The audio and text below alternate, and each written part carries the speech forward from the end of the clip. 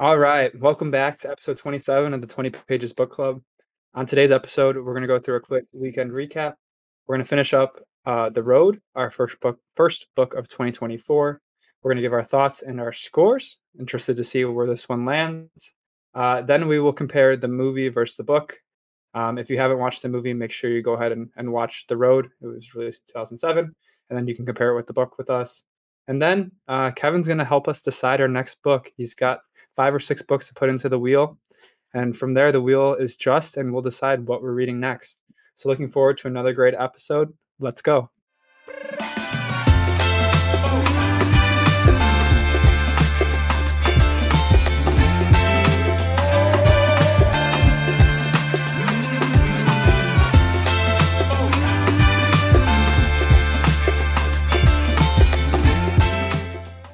All right, welcome back, episode 27.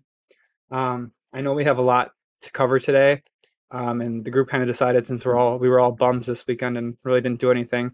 Uh, our weekend recap was not very exciting. I don't know if it usually is to those listening, but so we just said we're all bums and we'll just go straight into the book. I know this is only a 2 meeting book for The Road since it was pretty short and a kind of a quicker read. Could someone remind me what page we left off on last? 138. 138, yeah. So if you haven't read up to 138, make sure you go back, listen to the first episode where we discuss those pages. And yeah, let's get into it. Let's finish this book and see where it ranks. Just to remind everyone, we left off, they had just discovered something and were beginning to dig it up. All right, with that, we begin. The boy and the man walked into the bunker. All they could see was crate upon crate filled with food and other resources. For dinner, they enjoyed canned peaches and pears. Soaking in the ability to eat healthy. From there, the man put the kid to bed in the nice bunk. He reflected on the fortune, but decided that they couldn't stay here for long. People would come for it. In the morning, he and the boy shared another nice meal. The boy thanked God for these people that left these things behind. From there, the boy was given a bath. In the daylight, they picked up a new cart. Returning to the bunker, the man shaved and went to sleep. He awoke suddenly. He dreamed of creatures, presumably aliens. He thought of his existence. He partially regretted finding this cache. He wanted it all to be over. Okay, this is a me break. Forewarning, I don't really remember what I put in all of these. So, I can back you up. Oh, okay. Never mind. uh, why? What is the significance of the boy thanking the people for the food from the bunker? Why does the man decline to the boy? Why does the man ask the boy to give thanks instead of giving thanks himself? I think we kind of talked about it last meeting where the boy's kind of like the positive light, where the man's kind of this negative and like it's like a pure survivalist, and that makes sense. So I don't know. I don't know the exact Yeah, the boy is like word for it, oblivious but yeah. to the outside world. Like he hasn't experienced the normal time, so he doesn't know.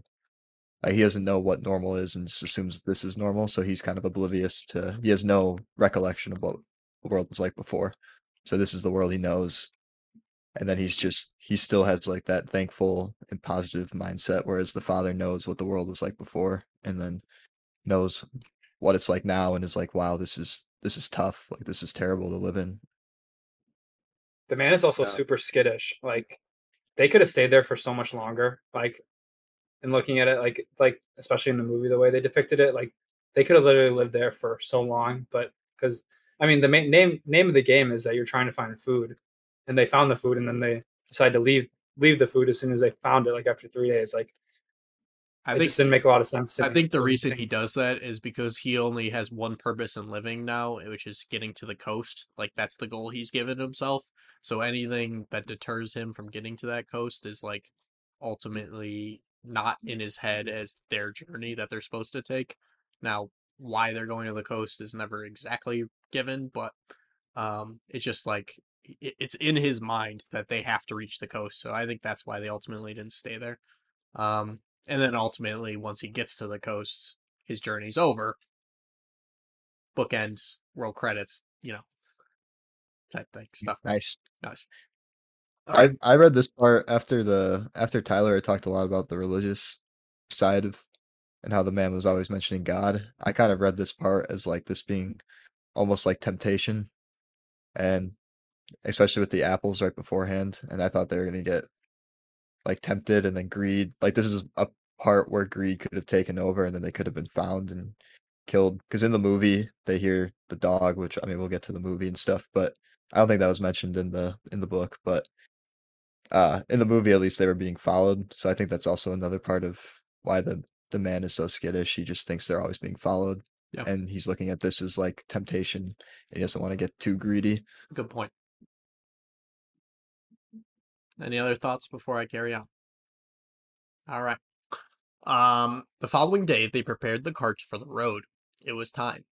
With the first glimpse of sunlight, they left the bunker. The man told the boy they were 200 miles from the coast. At least that was his estimate. Just as they reached the outline of a city, they stopped for a rest. The boy asked if they had any long-term goals. The man was baffled, but admitted that he didn't know. For a couple hours, the boy noticed a man walking in the road. They chose to follow him. It turned out to be an old man, and the boy was fascinated by him, begging his father to help feed him, eventually convincing him the older gentleman would join them for the night. His name was Eli, or at least we're told. Upon camp light, they discussed life with Eli. He told them that he always knew something like this was going to happen. The man asked Eli if he wished he had died. Eli responded that beggars can't be choosers. It just is what it is. Nobody wants to be here, and nobody wants to leave. They then discussed if they would know if they were the last ones on Earth. The man said only God would know, and Eli responded that there was no God, and that we were his prophets. Which I was very confused. But from here, the man starts to get suspicious of Eli, confronting him about how he has survived and his real name. Eli admitted that the name he gave was fake, but that he didn't trust anyone to speak of him. Eli explains that when he saw the boy, he thought he was dead. He hadn't seen a child in so long. Capping off that the world will be a better place when everyone is gone. In the morning, they gave the man a little bit of goods and went on their way.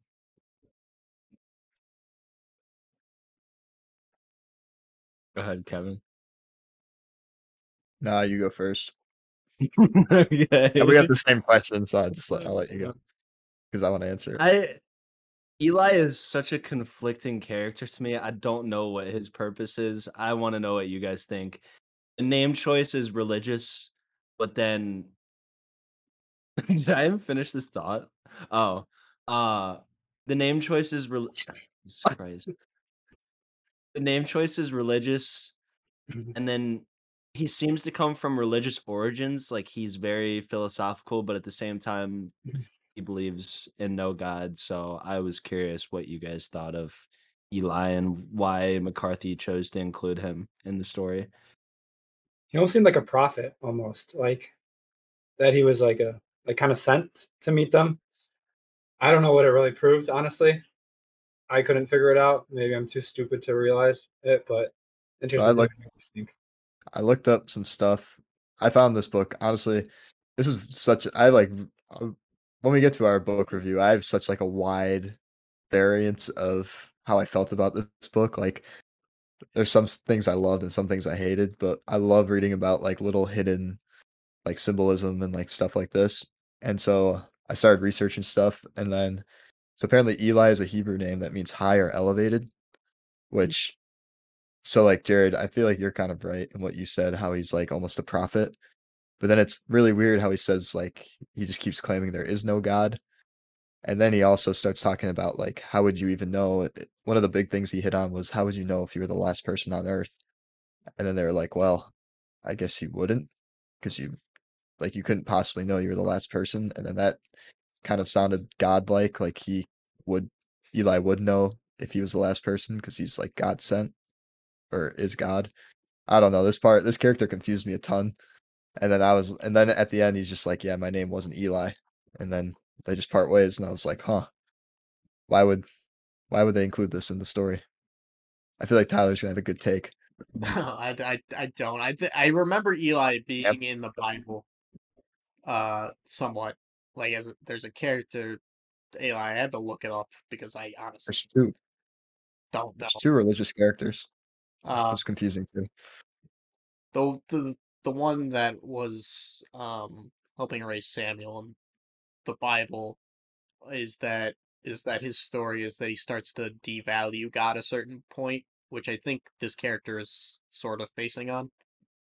So I definitely there's some religious subtext here. I don't know if he's trying to make a whole big religious point with him necessarily. I think he just presents a different mindset to what the characters are currently experiencing, and that ultimately that difference challenges our characters in some sort of way. I mean, it's all symbolism, as Kevin said. So I don't, you know, The alternative that I kind of thought of is that he was a prophet of death, possibly. Um, he mentions like knowing that this was going to come eventually, and they talk a lot about death and wonder how would you know if you're the last person on Earth. That's the only thing I could conjure up. I guess the other alternative is Tyler knows this reference, but uh, he's a Tom Bombadil character where he adds no real significance to the story, and he kind of just deters the reader, and you just left in Smokescreen. confusion at what he's actually meant to represent. I am reading a Christian website right now because I looked it up while you're this. Like with the paragraph I says, read this also. really? Yeah, Christianity.com? it makes no sense. Oh, I thought you meant Spark Notes. I No, no, no. apologize. I read the SparkNotes one. All right. Perhaps saddest of all is that even when Eli was confronted with the reality of pending judgment, he didn't seem to comprehend or care, willing to take the consequences of neglecting God in his heart. He revealed himself as a man who had let God slip to last place in his affections. Kind of sounds very similar to the character were mentioned here. So interesting. Okay.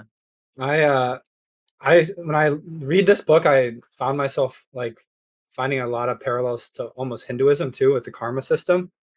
I don't know, like obviously you can just like relate it to obviously old age after we find out what happens to the man at the end, but the boy's good deeds and like the way he treats people is rewarded in the end, whereas the old man is or the man is not.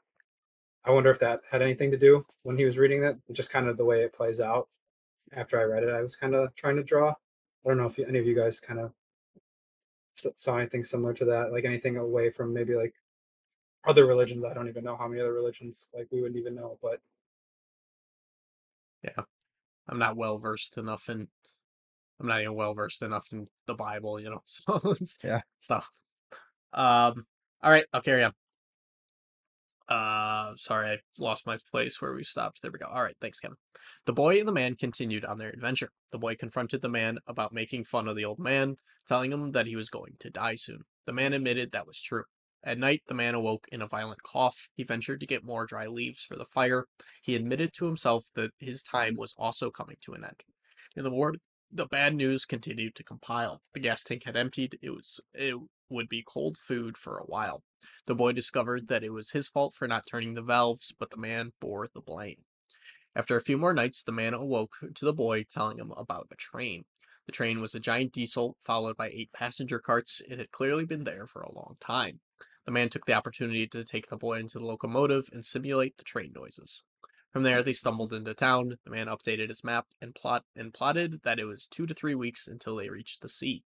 They settled in a shed for the night. The boy awoke shaking. He told the man that he had a bad dream, that the man was crying in his dream. Carrying on, they encountered 3 strangers in the road. They pressed about the contents of their cart, but stood down when the man pointed the pistol at them. At night, they settled. However, the man caught a fever. For nights, he endured agony. After a few more, he decided that they must carry on. Painfully, he walked, stricken with sickness and diarrhea. In addition, he could feel a distance building between the boy and him. Ultimately, they encountered a group of bodies. Despite the man's objections, the boy decided to look at them. While they passed, they settled, and the boy and the man agreed that someone was following them. They would camp out and look for them. In the night, the group passed them, 3 men and 1 pregnant woman, looking ragged like them. In the morning, they seemingly caught up to the group. However, they left a burning fire. That was odd. However, the boy discovered something, a charred infant body. It had been gutted for food. They settled by the river for the night, purely because he thought that it would cheer the boy up. There, they let their last provisions a little later on, drinking their last good water. The boy says that they could have taken the little infant if they would have encountered it. The man avoided the conversation, asking to carry on. He asked the boy if he wanted to ride in the cart. He said no. The man pushed them towards a house on top of the hill. They needed to check it out. They were out of food. Despite the boy's protests, the man explored the house. There, they enjoyed some food that had been stored in containers. It was their shelter for several nights. A lot there. Yeah, so something I was in charge of the environment stuff after our last conversation. I didn't really chime in with that stuff just because we went in detail about Eli. Something I did notice though was the boy and the father having a conversation about stuff being left in the street that's like charred and burned to ashes, and the boy asks, they were trying to get away, weren't they? Papa? And then he says, yes, they were. And then little boy asks, why didn't they leave the road? And he said they couldn't. Everything was on fire. So Christian's take about I think it was Christian, the volcanic eruption, possibly, or because we never actually do find out what happens, but it seems like that could be what was caused, what caused the fire and the flames. Um, and then kind of a question I wanted to pose. Do you think there's any sort of Jared kind of touched on this a little bit with about the karma system, but is there any sort of symbolism maybe between the man and the boy where the man is almost he's super hyper focused on the boy and his well-being, whereas the boy is more focused on everybody that they encounters well-being and not just like themselves? Do you think there's any like symbolism or meaning to that? I guess. I mean, are you saying that to the man, the only thing that matters in the world at this point is the boy, and to the boy, the world that he's going to inherit and be a part of matters to him? So he matter like ultimately. Actually, now that I say that out loud, I think you're right because the boy cares. Like once we get deeper into the story, he cares about um they encounter some people and the man does some unjust things to a thief, and ultimately the boy's the one that cares about the actions because he's the one that has to live in the world and he wants to have a better world for himself to live in, and the man is only solely focused on the boy's survival. So I think you're right, long story short. Yeah, there's a quote after that where the boy or the man says, "You're not the one who has to worry about things." And then the boy responds how he is actually the one who has to worry about things. And I think it's just the fact that the man has lived this whole life and he's had plenty of time to do good deeds, and he's not fully worried about doing good deeds now. He's more so worried about boy, and those are his things that he has to worry about. Meanwhile, the boy has a whole life to live, and he wants to live a good life, even in the world that he's been brought up in. So those are the things that he has to worry about, and that's why he kind of shoots back at his father. And I think you get kind of the difference in their perspectives of their current predicament in that conversation. Yeah, I mean, and then the section I just read, we start. I think this is where the book really progresses, and we'll get to the movie because the movie sort of does something else. But the book really progresses here and shows the boy starting to break off and become his own person. Up to this point, he was like an attachment. He's a backpack basically. But at this point, he starts to grow his own conscience and really speak up for himself and become his own character in a way. Yeah, I like that quote that Christian brought up. That was one of my I like stopped reading and I was like, what does this mean? Like I couldn't and then in the movie he says the exact same lines and I was trying to figure out there was some like higher meaning to it. And the only thing I could really think of was kind of what Christian alluded to, but that the man's like I'm the one that has to worry about everything is in like between the two of them. But then the boy is more like, no, I have to worry about everything in terms of like you harming mankind and harming other people and Yep. being this like devilish figure almost. All right. With that, I'll carry on. From the house, they ventured onto the road with their canned goods, new blankets, and wheelbarrow. For days, they traveled until they reached the sea. It wasn't blue to the boy's disappointment. Despite that, they sat on the beach and talked. The boy focused on saying that they needed to retain that fire. The boy then took the opportunity to swim. With that complete, they set out looking out upon the ocean. A while later, the man decided that he was going to swim to the nearby ship leaving the boy alone with the pistol. Despite the boy's protests, he began to swim. Once he reached the ship, he found airtight doors. After some work, he was able to pry them open. Inside the ship, it was clearly untouched by humans, but the sea had done damage. From there, he took an opportunity to wave at the boy from the ship. Back in the ship, the man was able to scavenge some clothing, a bottle of gas, and some odd ends. Returning to the deck, he spotted the boy again, this time walking with his head down. Returning down, he made his last pass through the lockers, collecting rope and some old but edible food. With that, he returned to the sea and ashore. He was greeted by the boy who was crying. He had left the pistol. Quickly, they returned to the site the boy had left it, and the pistol still remained. Okay. Twice now. Once with the gas, and now with the pistol. The boy makes a mistake, and the man takes the blame. The man wants the boy to so badly understand how to survive on his own. Why does he do this when the boy is so obviously a motor moron? It's a good question. Great question. Bad parenting. I mean, this goes back to what I said, but the boy, like the man will do anything for the boy for like his well-being and his like to have him have a good conscience where like he gets so hyper focused on him and he I think the question he asks himself in the beginning of the movie, and I can't remember, I think he definitely asks it in the beginning of the book when he says, when the time comes, will you be able to do it? And he's not talking about using the gun on somebody else, he's talking about like shooting the boy. And I think there's a conflict, like an inner conflict with him where he's scared of like he goes back and forth. Should he reprimand the boy and like teach him how to survive, or is he gonna let him like is he even gonna let him survive on his own, or once he's gonna die, is he just gonna kill the boy because he doesn't want him to live on his own in this world and potentially have bad things happen to him? Yeah. All right. They now pursued their tarp and their beach encampment. However, tough rain came, and their tracks were whoa, am I reading the right part? Yeah. Yeah, all right, Yeah. Sorry, let me read that. Sorry, I messed up. They now pursued their tarp and their beach encampment. However, tough rain came, and their tracks were deleted from the beach. Despite the inability to see, they heard the rain beating off the tarp. With that, they took shelter and fell asleep. The next day, they spent unloading more supplies from the ship. The man would take trips out, and the boy would reel in the supplies with the rope. However, the work was putting a toll on the man.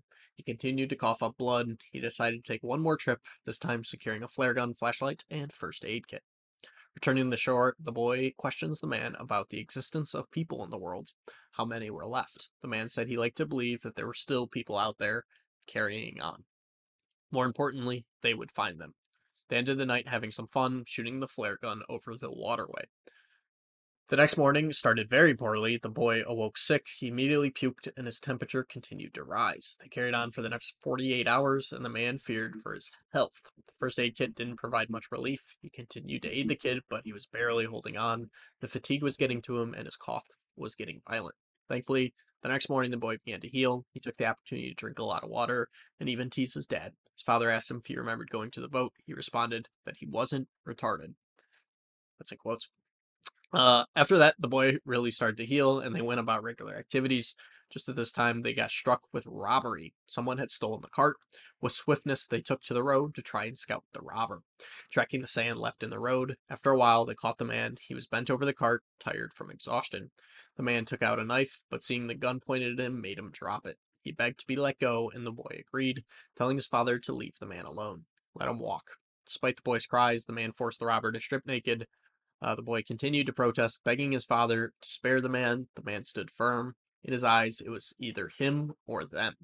With that, they left, leaving a man to die in the middle of the road. However, the boy continued to protest, and they turned around, calling for the man who didn't appear. After a while, they called it off, leaving his clothes in the middle of the road. At night, they settled by the campfire. The man broke the silence, saying that he didn't plan to kill the man. The boy turned a cold shoulder, responding much later, "But we did kill him." Damn. Okay, this is my favorite question. We've seen the man turn to violence and evil in times of necessity. In this situation, it seems beyond necessary to take the thief's clothes, and clearly a tit for tat strategy employed by the man. Why do you think he commits this act now?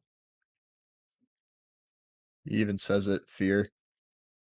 Like he's like the boy and him start arguing, and the boy's biggest point is, Papa, he's scared. And then the Papa says, but I'm scared too. I think it was like that he almost lost like all his hope at that point. Like they only had the gun, and if they would have lost all that stuff, then hope would have been. And I think he's also kind of panicking because they got to the shore and there's nothing there.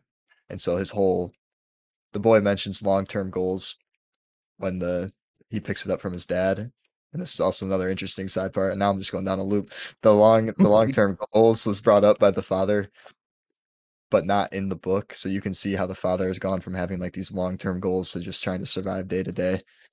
And I think this part when he gets to the sea and he realizes like this was basically his goal was to get to the shore, and now that he got to the shore and saw there was nothing, I think he's starting to panic. I Also, still think that. go ahead. Go ahead, Ty. Okay. All right. All right. I'll go. I think ultimately, this is the first point where the boy realizes, like, they'd used the phrase "we're the good guys" constantly throughout the book, and I think this is the first point that the boy truly realizes that his dad maybe isn't necessarily in the right or good all of the time, while the boy definitely has seen the right side through everything, has always been, the person performing in the right, and this is the first time the dad outwardly, with his actions, betrays what he's been telling his son, hence why he gives him the cold shoulder at night. I was gonna say that I think the man knows that his health is deteriorating, and I think he draws his line in the sand and hopes to kind of get it across to the boy that not everyone's going to be nice to you or like whoever you come across when I'm gone, and kind of hopes to teach his son some more lessons, I guess, before he's gone. That's still kind of the way I viewed it. Like he's trying to get his last message across before he's gone because he can feel himself kind of deteriorating internally. Another thing that's interesting going off this part is the whole book. The boy is saying like, we're looking for like other good guys, right? And the dad's like, yeah. And then they make a big point about the good guys and the bad guys. And I feel like they encounter so many more good guys in this book and in the movie, and the father like never is accepting of these other good guys. Like he doesn't never wants to bring him in, but the son always wants to bring him in. And then the second, not to spoil the book, but the second the son's on his own, and like the first good guys he finds, like he instantly like open to joining them. Which I guess it's different situation. He's on his own now and he's a kid, but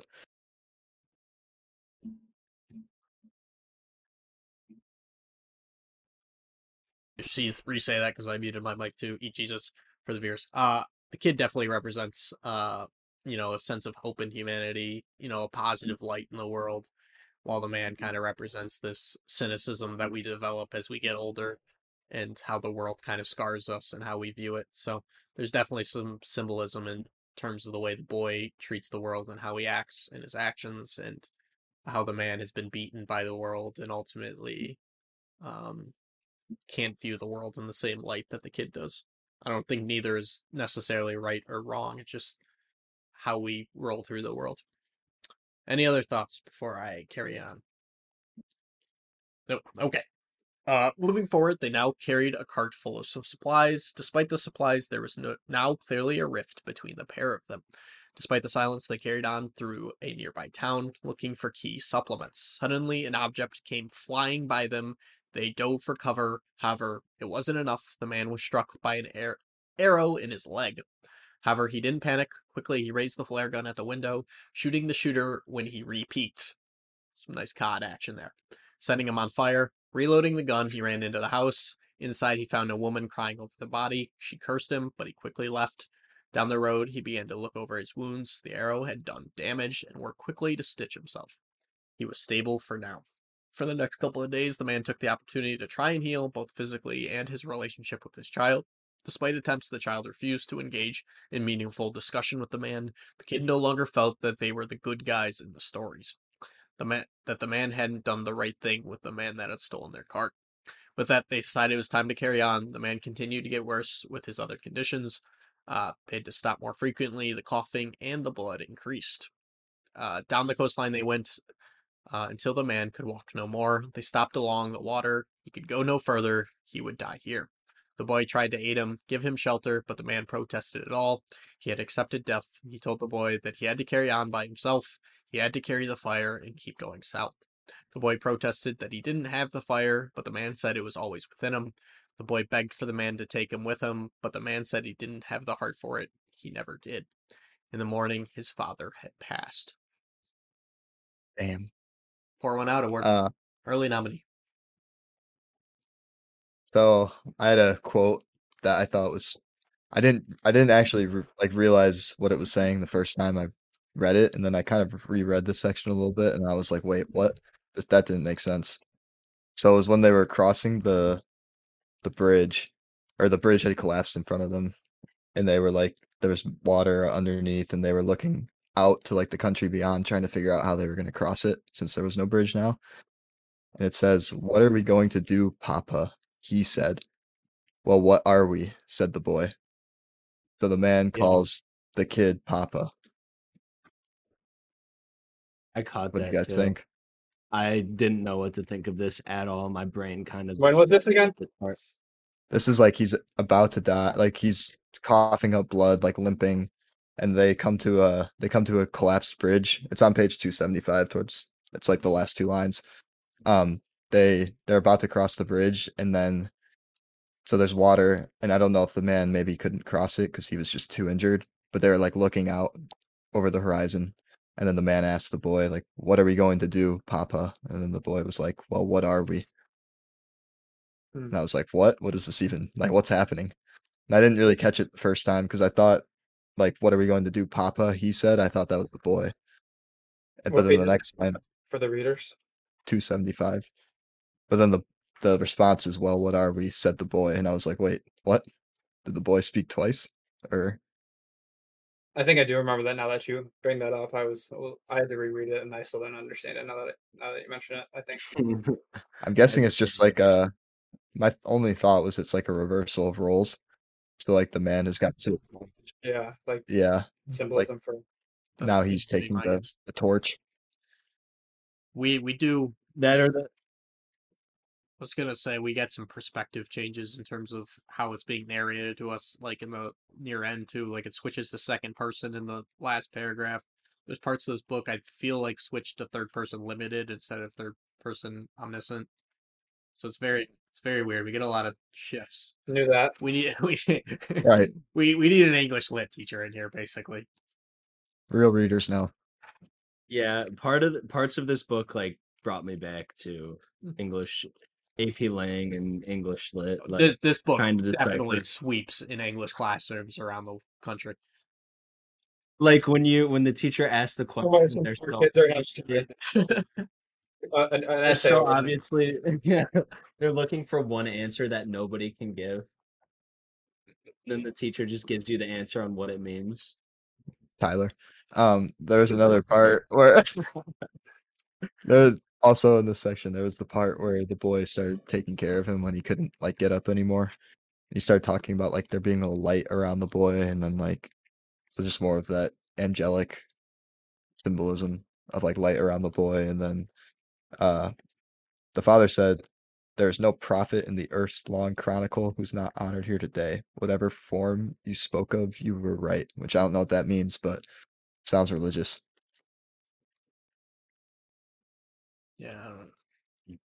I can't get Started credit. getting really it started getting really weird around this point, and I was like, I stopped understanding what was being said. So All right, I'll Tyler was also Tyler was correct about the last paragraph. I was lost. They mentioned the trout before in the book, and I was confused. I think it was when they were at the waterfall, and then they mention it here again, and I was I couldn't comprehend.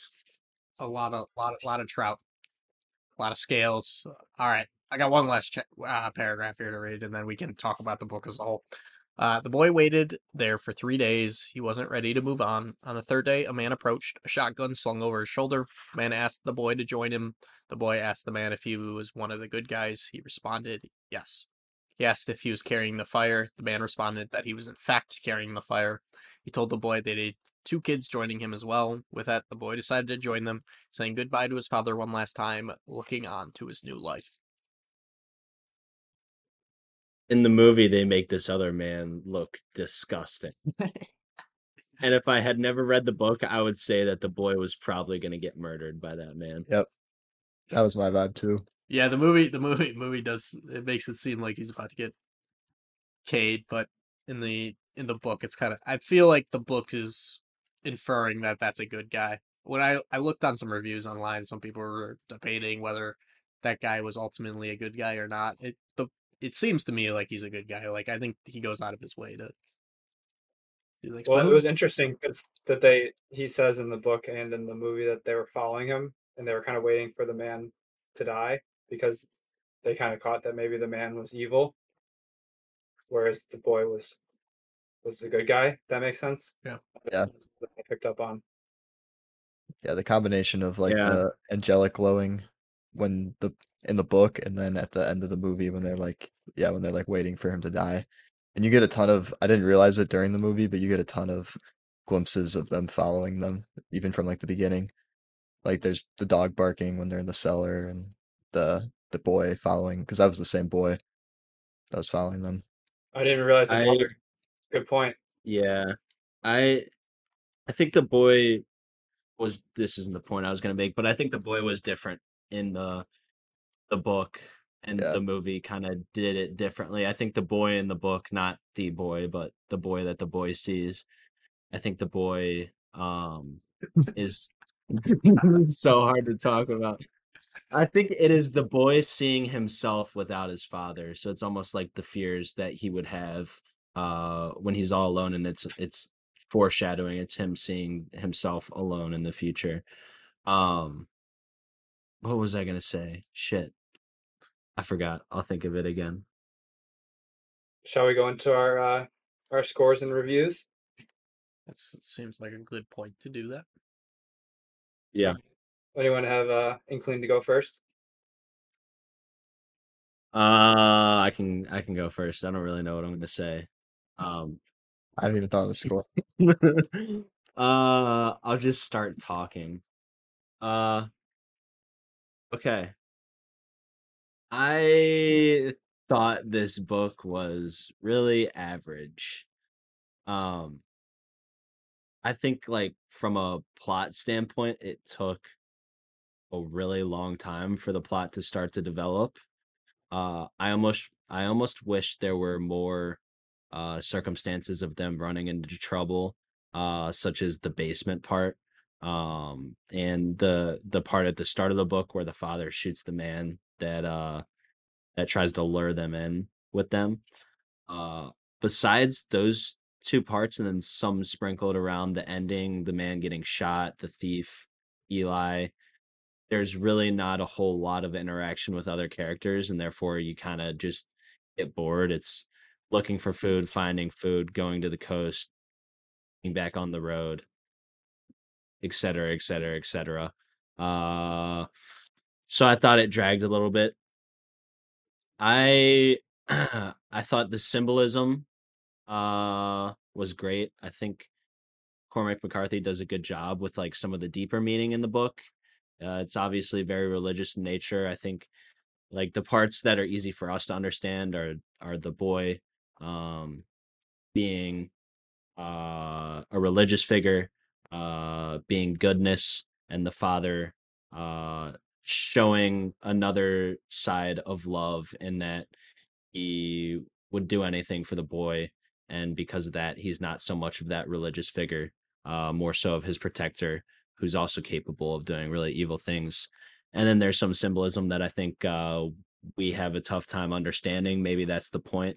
Maybe some of it is supposed to be open ended and left up to the reader's interpretation. I liked the ending. I thought it was a fairly happy ending. I think it's what we expected the whole story. I think at a certain point you understand that the father is going to die and that the boy is going to be on his own, but you don't see this twist in the end. And I think this is what I was going to say.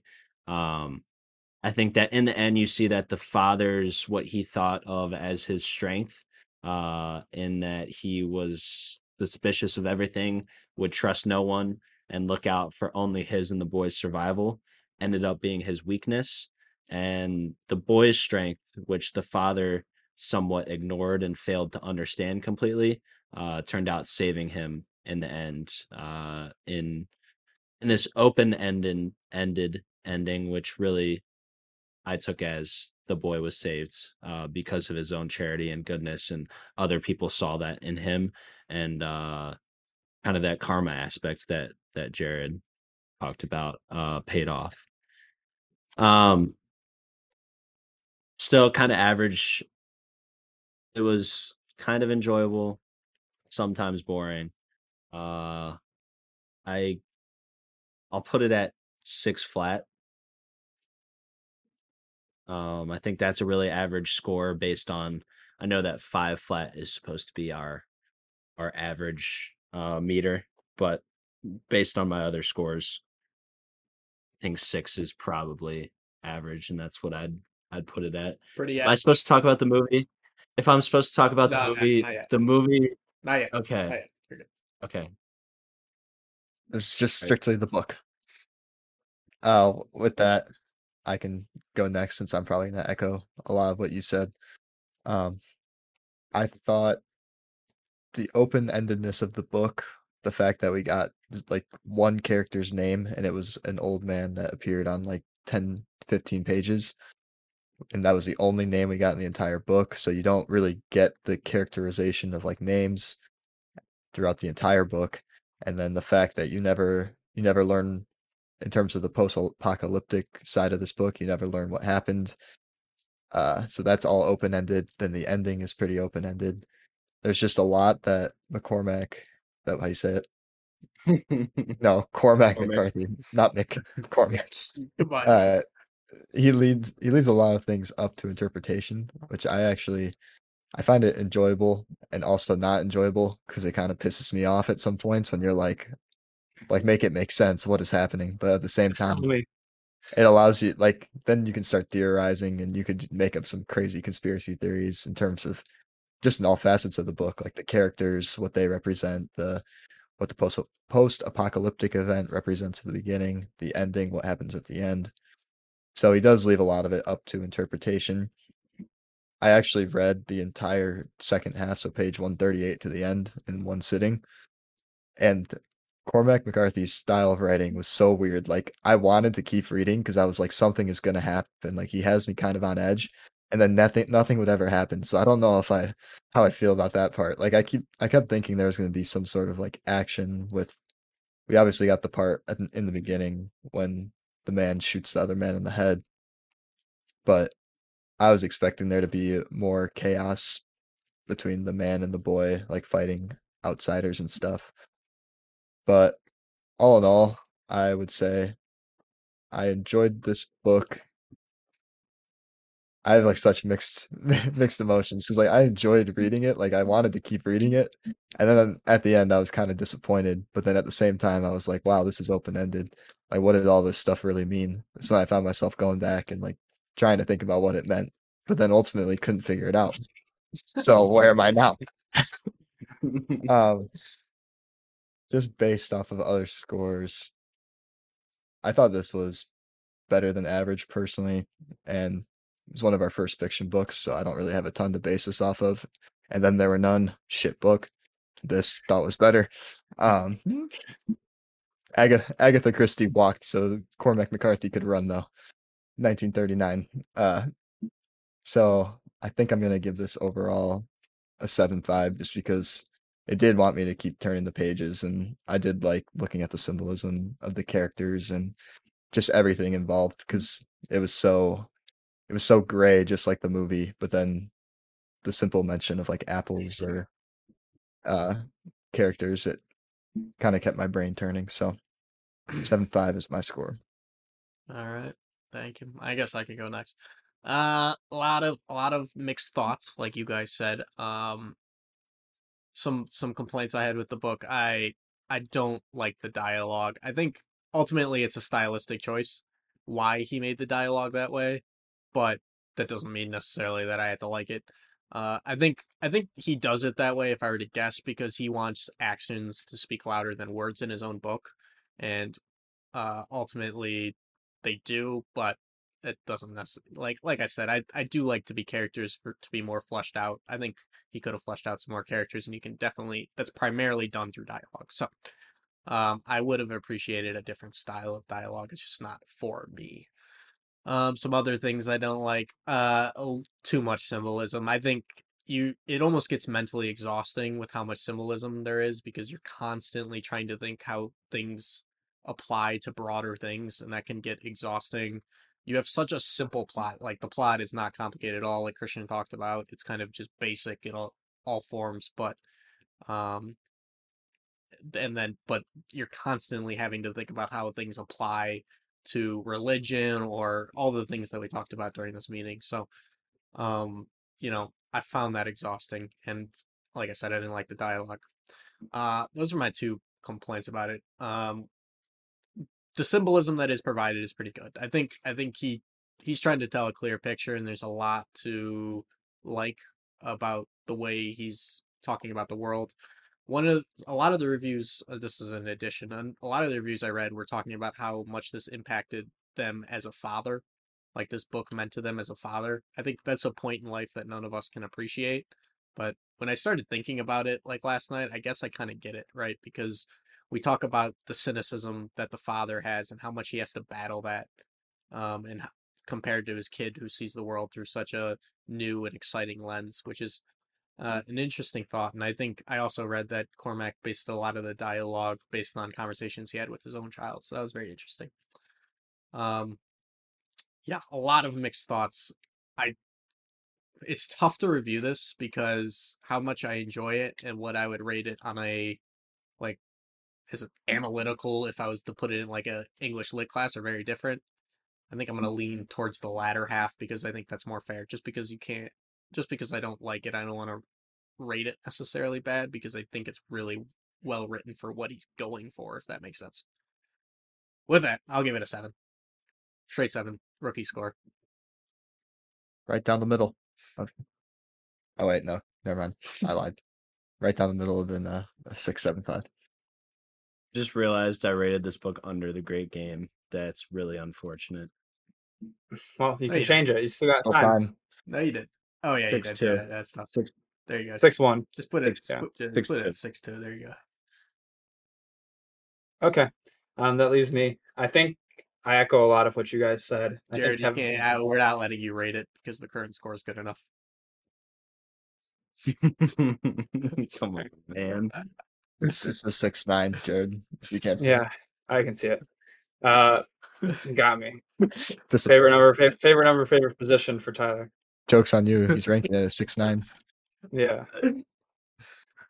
I actually was going to. That's the funny thing. Before we even get into it, but I mean, I'll keep it that. But I guess I'll get into my thoughts. I think Kevin put it best. Like, this book was like a page turner in the fact that I didn't want to stop reading it, but like I was never like fully invested in it. If that makes sense. Like I wanted to keep reading because I thought something was going to happen, and nothing ever ended up happening. And I was a little bit disappointed in that aspect of it. I think it was really well written too, like Tyler said. I think obviously Cormac McCarthy is a legendary author. You know what you're going to get a good book out of it. I've never looked up so many words while reading a book than in this book, because there was some vocab that I just never had heard before, and I just wanted to make sure I was trying to understand it right. So I think it's very well written. I think that's a great pro to it too. And Tyler touched on the symbolism. There's obviously a ton of it in here. I think it almost leans to going too much symbolism, like Tyler said. And that can be a good thing and a fault, because it keeps people engaged and people try to look out for the tinier things in the book. But at the same time, like Tyler said, it becomes exhausting. And I think I kind of got that a little bit towards the end, where I kind of gave up on rereading it multiple times, just because I was like, if I'm not going to get it now, like, am I ever going to get it? So I just kept on reading. Some cons. I thought it was like, I think we all mentioned this, but it's like a very depressing book. It's a lot of monotonous, same day, like Groundhog Day type writing. And I think, like Christian said, it could use a little bit more climactic points. Obviously, I know that's not what Cormac wanted in his style of writing, or else he would have done something differently. But I think I would have benefited a little bit more from a little bit more of the from the same day dialogue. And I didn't really love the dialogue. Like Tyler said, it was really dry. And obviously, there's a stylistic choice within that. It just maybe wasn't something that I preferred. Um, and I think it was hard to connect to the characters, like Tyler said.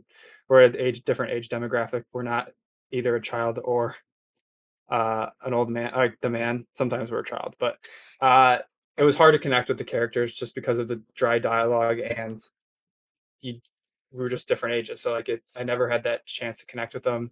That being said, I already said I was going to score to 6.9 before the book club average was, and I looks like I end up right in the middle here. 6.9 was my score. Yeah, I would definitely recommend it to those who like science fiction. I think it's another good dystopian type book. It's definitely a page turner. I can't tell. I don't think it's a thriller. I would say it isn't that. It's not a thriller, but definitely keeps you on your toes. There's this angst in the environment that you can sense. But yeah, first book of 2024 lands at a 6.9. So Puts it at 9th place out of 14 on the list. So somewhere in the middle. our highest fiction book, though. So Highest fiction book. A bar only had to beat Only only had to beat Agatha Christie out, but still. racist. Yeah. So that was our scores. Why don't we go straight into the movie now? I know if you haven't watched the movie and you're planning on watching it, stop right here, go watch it, and then come back because we're going to be discussing the book and the movie and comparing them both. So yeah, anyone have any? I know we have a lot of opinions on the movies. I know Christian looks like he's dying to get something out, so I'll let him take the reins on this.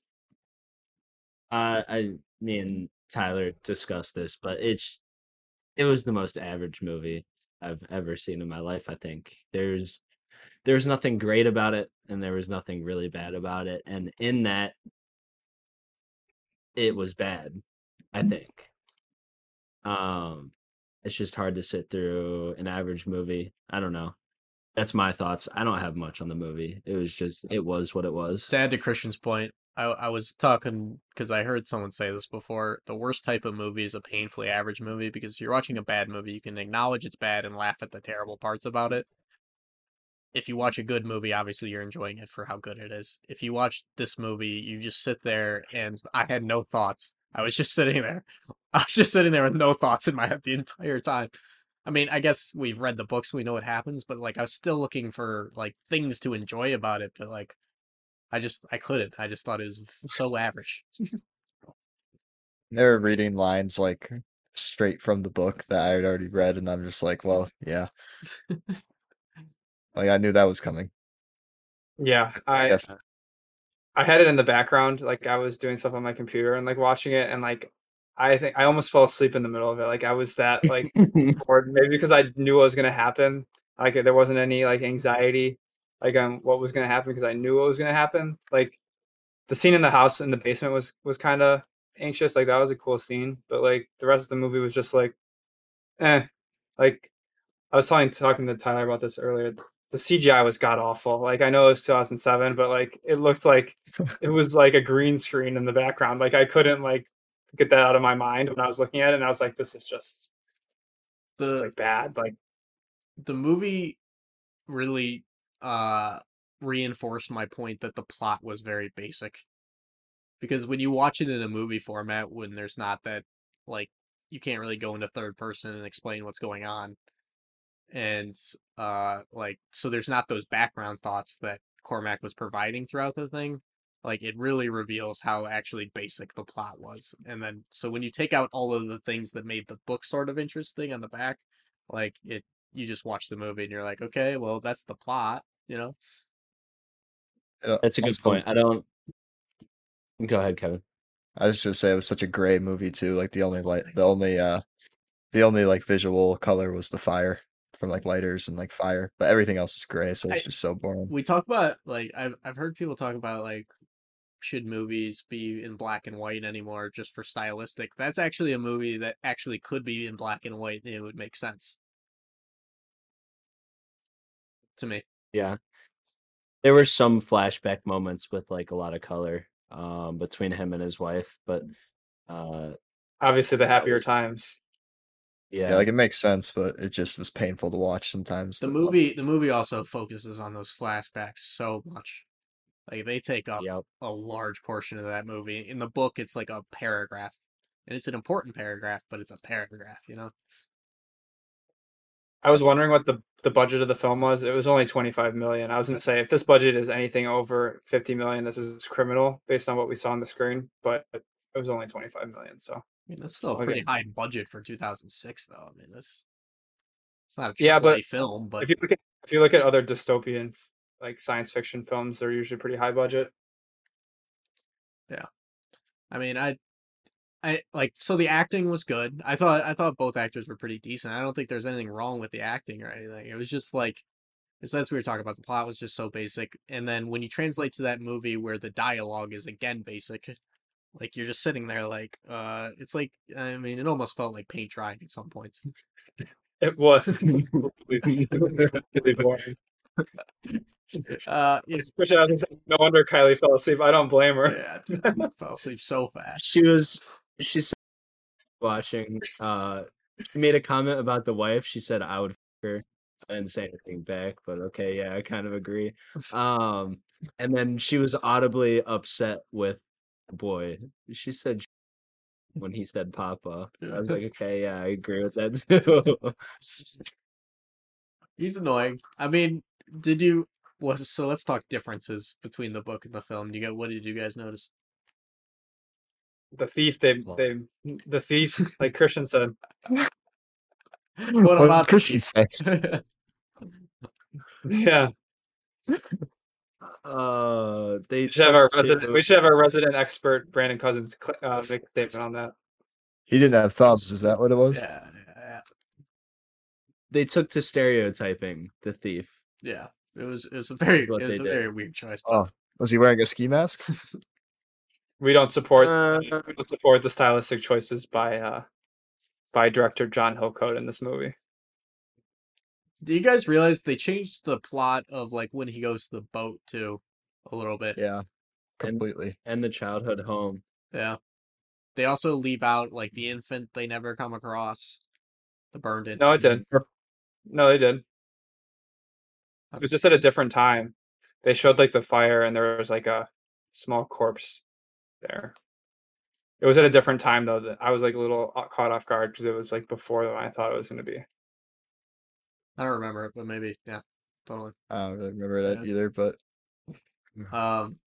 There's probably parts I zoned out, so maybe it came on those parts.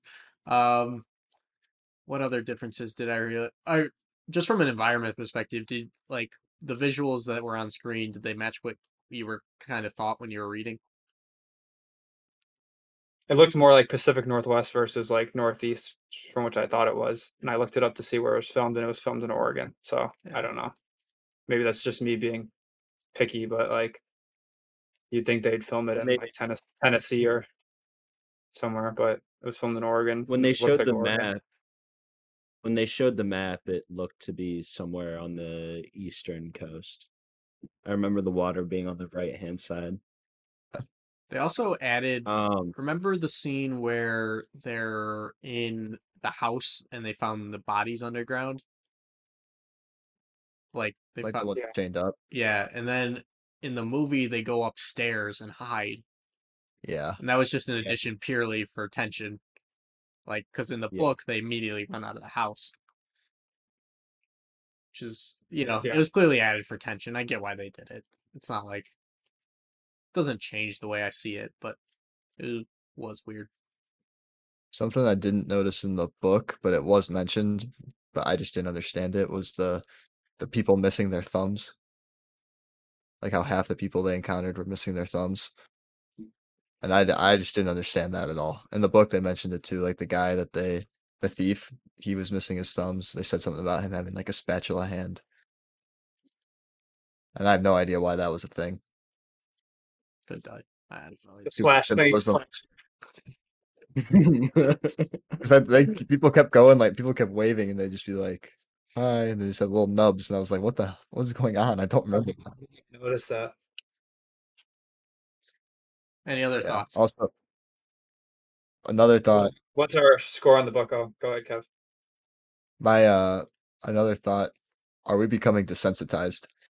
Because all these reviews that I read about like the book and the movie are like, oh my god, this is the most tragic thing ever. Like, I'm gonna have nightmares about this book from like 2010. Like, I'm looking at reviews right now from 2010, and they're like, that book gave me nightmares. Most depressing thing I've ever read.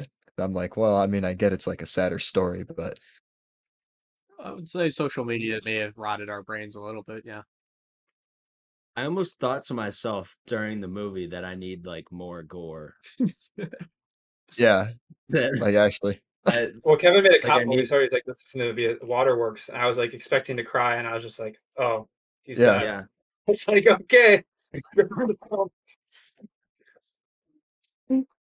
Yeah, but- like Marley and me over here, and I thought it was gonna be like box of tissues next to me. I just kept waiting for that moment. I was ready to cry too, trying to let some emotion out, and then I was just like, I finished, and I was like, huh? The movie did end very abruptly. I think the book did a much better job at developing the kid like to his final, end where he can finally venture out on his own. Like he actually like the character arc in the book makes sense. Like the author starts it way earlier. Like I feel like in the movie the kid was useless until like the last 20 minutes. And it's like Yeah. okay, I don't believe that character arc because you started it so late in the story. Like in the book, you get like chapters and chapters of the boy slowly starting to. You get him where he's starting to look at the bodies. He's starting to criticize his dad. Like it happens over time. In the movie, it just feels like his dad gets sick and then he starts figuring it out. He doesn't even really figure it out. He just brings him a cup of water. That's the only thing I remember him doing that was somewhat productive. It was just Our group score for the movie. average. Yeah, Yeah, average. I was gonna say 4.9. I was gonna say 5 flat. Five. No thoughts. I would never rewatch that movie in my life, but Anybody rewatching that movie? Also, it was the hardest movie to find. I had to like stream it from somewhere. I watched it at 1-2-3 movies with banged up audio. It was like someone recording the audio through speakers. I used the app that Jared had mentioned, but I needed to do a 7-day free stars trial, but my card, like I had to file a fraud. So the local now. Your credit card information. No, it was. Oh, that Roku the Roku one. I see. Or wait, no. So local now, I tried, and then it kept saying error with the display. So I had to go to a free 7-day stars trial through Amazon, and they have the card they have on file is like a dated card. So I guess I have 7 days, and then they can't charge me. So I can't. If I forget, it's whatever. I see. I thought you were talking about like one of the illegal streaming sites, and then like you just put your credit card information in there. No. I was like, you should probably cancel that credit card now. It's funny. All right, average. Hey, what's wrong with average? Nothing at all. Sometimes that's all you need. Nothing at all. All right. Well, good. That's a good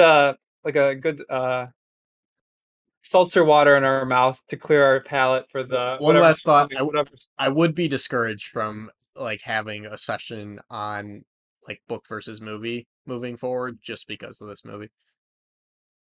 Yeah. I feel like As in watching the movie, if Yeah. we know it's probably not going to be great. Yeah. That's fair. I think Killers of the Killers Flower of Moon the- made sense because it was a new movie and it had like a great director. Like we kind of figured it was going to be good and like, we went into it. It's a new movie. I don't know if I was even excited to watch this, and then I was less excited watching it, and then I was just like, I don't know if To I. be fair, the movie had decent reviews.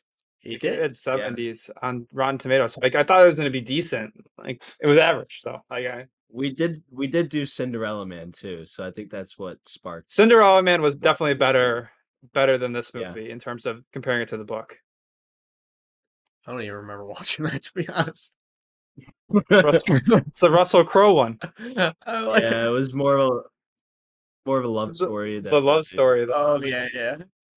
At least it had some, like, it kept me interested at least. All right. Right. And with that, it's time. It's time. The main event of Moment the you. presented by. Evan, you have your list anywhere? Yeah, it's on the wheel. I also put pictures of the covers of the books on it. Ooh. I'm so scared looking at this first. This first. Icebreaker. We've Hey, got Tyler, Demon just Copperhead posted. again. Demon Hey. Copperhead has to. It's been on the. I had an option to vote for it. It's been on the wheel like 3 times. Hey, Brazel. Yeah. Okay, wait. So I have to bring up a slight concern. So Cloud Cuckoo Land. Got it. Cloud Cuckoo Land, that book is 626 pages. But I heard about it from a friend and it's actually really interesting. So there's 3 separate parts and it's like a science fiction. It's historical fiction. Like fiction and science fiction all in one book. So the first part is about 1453 Constantinople, and it's like a historical fiction. Okay. And then the middle part is like present day in somewhere, and then the third part is like science fiction, like a futuristic universe, which I just thought was funny because 1453. But Are all these It's awesome. fiction, Kevin? Golden, yeah, all of them are. Icebreaker is so insane. I've seen like 3 or 4 girls in coffee shops reading it, and I've seen it at like Target on like the Colleen Hoover like woman's female literature section. So So which one are we omitting? probably Cloud Cuckoo Land because it's 626 pages. I mean, the Oh. Golden Compass is like reading Narnia. I mean, that's children's book. All right, put Cloud Cuckoo Land on there. It won't get chosen anyways. Okay, we'll see. Would you guys rather have? Let's vote between Cloud Cuckoo Land and Golden Compass. I can also give Wait, you what's- I can also just put Is a your separate backup? nomination. I have another backup. What's your backup? What's the backup? Give me 2 seconds. What the hell is this icebreaker shit? There's no way it gets chosen, right? Oh my god! If my parents see me going around the house with this book, I'm gonna get roasted. Here's the thing. After this, the next wheel, we're all gonna have a say. So this is the last wheel where we could probably get really screwed. I'm Oh. hoping for Demon Copperhead. We've had it on the wheel so many times. Even Copperhead's like 540 pages, but I assumed it was fine because all of us have wanted to read it. That's fine. Yeah. Pages Tyler, don't bother put- me, to be honest. I don't. But Imagine Me Gone as the 5th choice instead of Golden Compass. So we're getting rid of Golden Compass and Yeah. and Cuckoo Land. Cuckoo Land? Land. Yeah, Yeah. Cuckoo Land gone. What's It's the name of the that- And fuck, I already forgot. And then the No. Imagine Me Gone. It was a Imagine recommendation. Be Gone is what type of book is that? Also fiction. Oh, what That one's told from like 5 different. There's like 5 characters in it, and you get you get each character's perspective. So that'll be interesting to get that. All right. Icebreaker is literally a high school musical. It's about a hockey player and a figure skater. Where did you even find these novels? The Icebreaker, I've literally seen like 3 girls in coffee shops reading them, and then I've seen it at Target. You going to middle school? No, they were adults. Can we get I rid? heard this. Can we get rid of There's a chance- Icebreaker and add Golden Compass back? I heard there's a chance it's a smut book, which I just found out about the other day. My God, we're gonna have to talk sex on here. I don't mind that. Who better? It's a TikTok viral sensation. What is this? I actually, can we put Golden Compass back in there? I'm voting to put Golden Compass Dude. back in. There's only a 20% chance. There's no way. No, It's like leave- hitting. Leave Ice. He's on it. He's on there. Hey, it's my choice. You have no say. Yep, I understand. I understand. I told Wheels just We get it? okay. I'm spinning. we get it. You can have the same reaction as I had the 1453. Babel has good reviews. We'll read. We'll break down the top three. Let's wheel this. Let's see what we're dealing with here. Imagine me gone. First All right, one well. off the board. Didn't know Didn't much want about it it. anyway. Didn't want it anyways. On icebreaker. We'll break down the final two. Demon Copperhead is gone. Oh, No. Oh, This thing cannot win a. Lifetime record of 0-10. Spike. Demon Copperhead is Michael Sinclair. I'm gonna pull up. No, I'm gonna pull up icebreaker summary.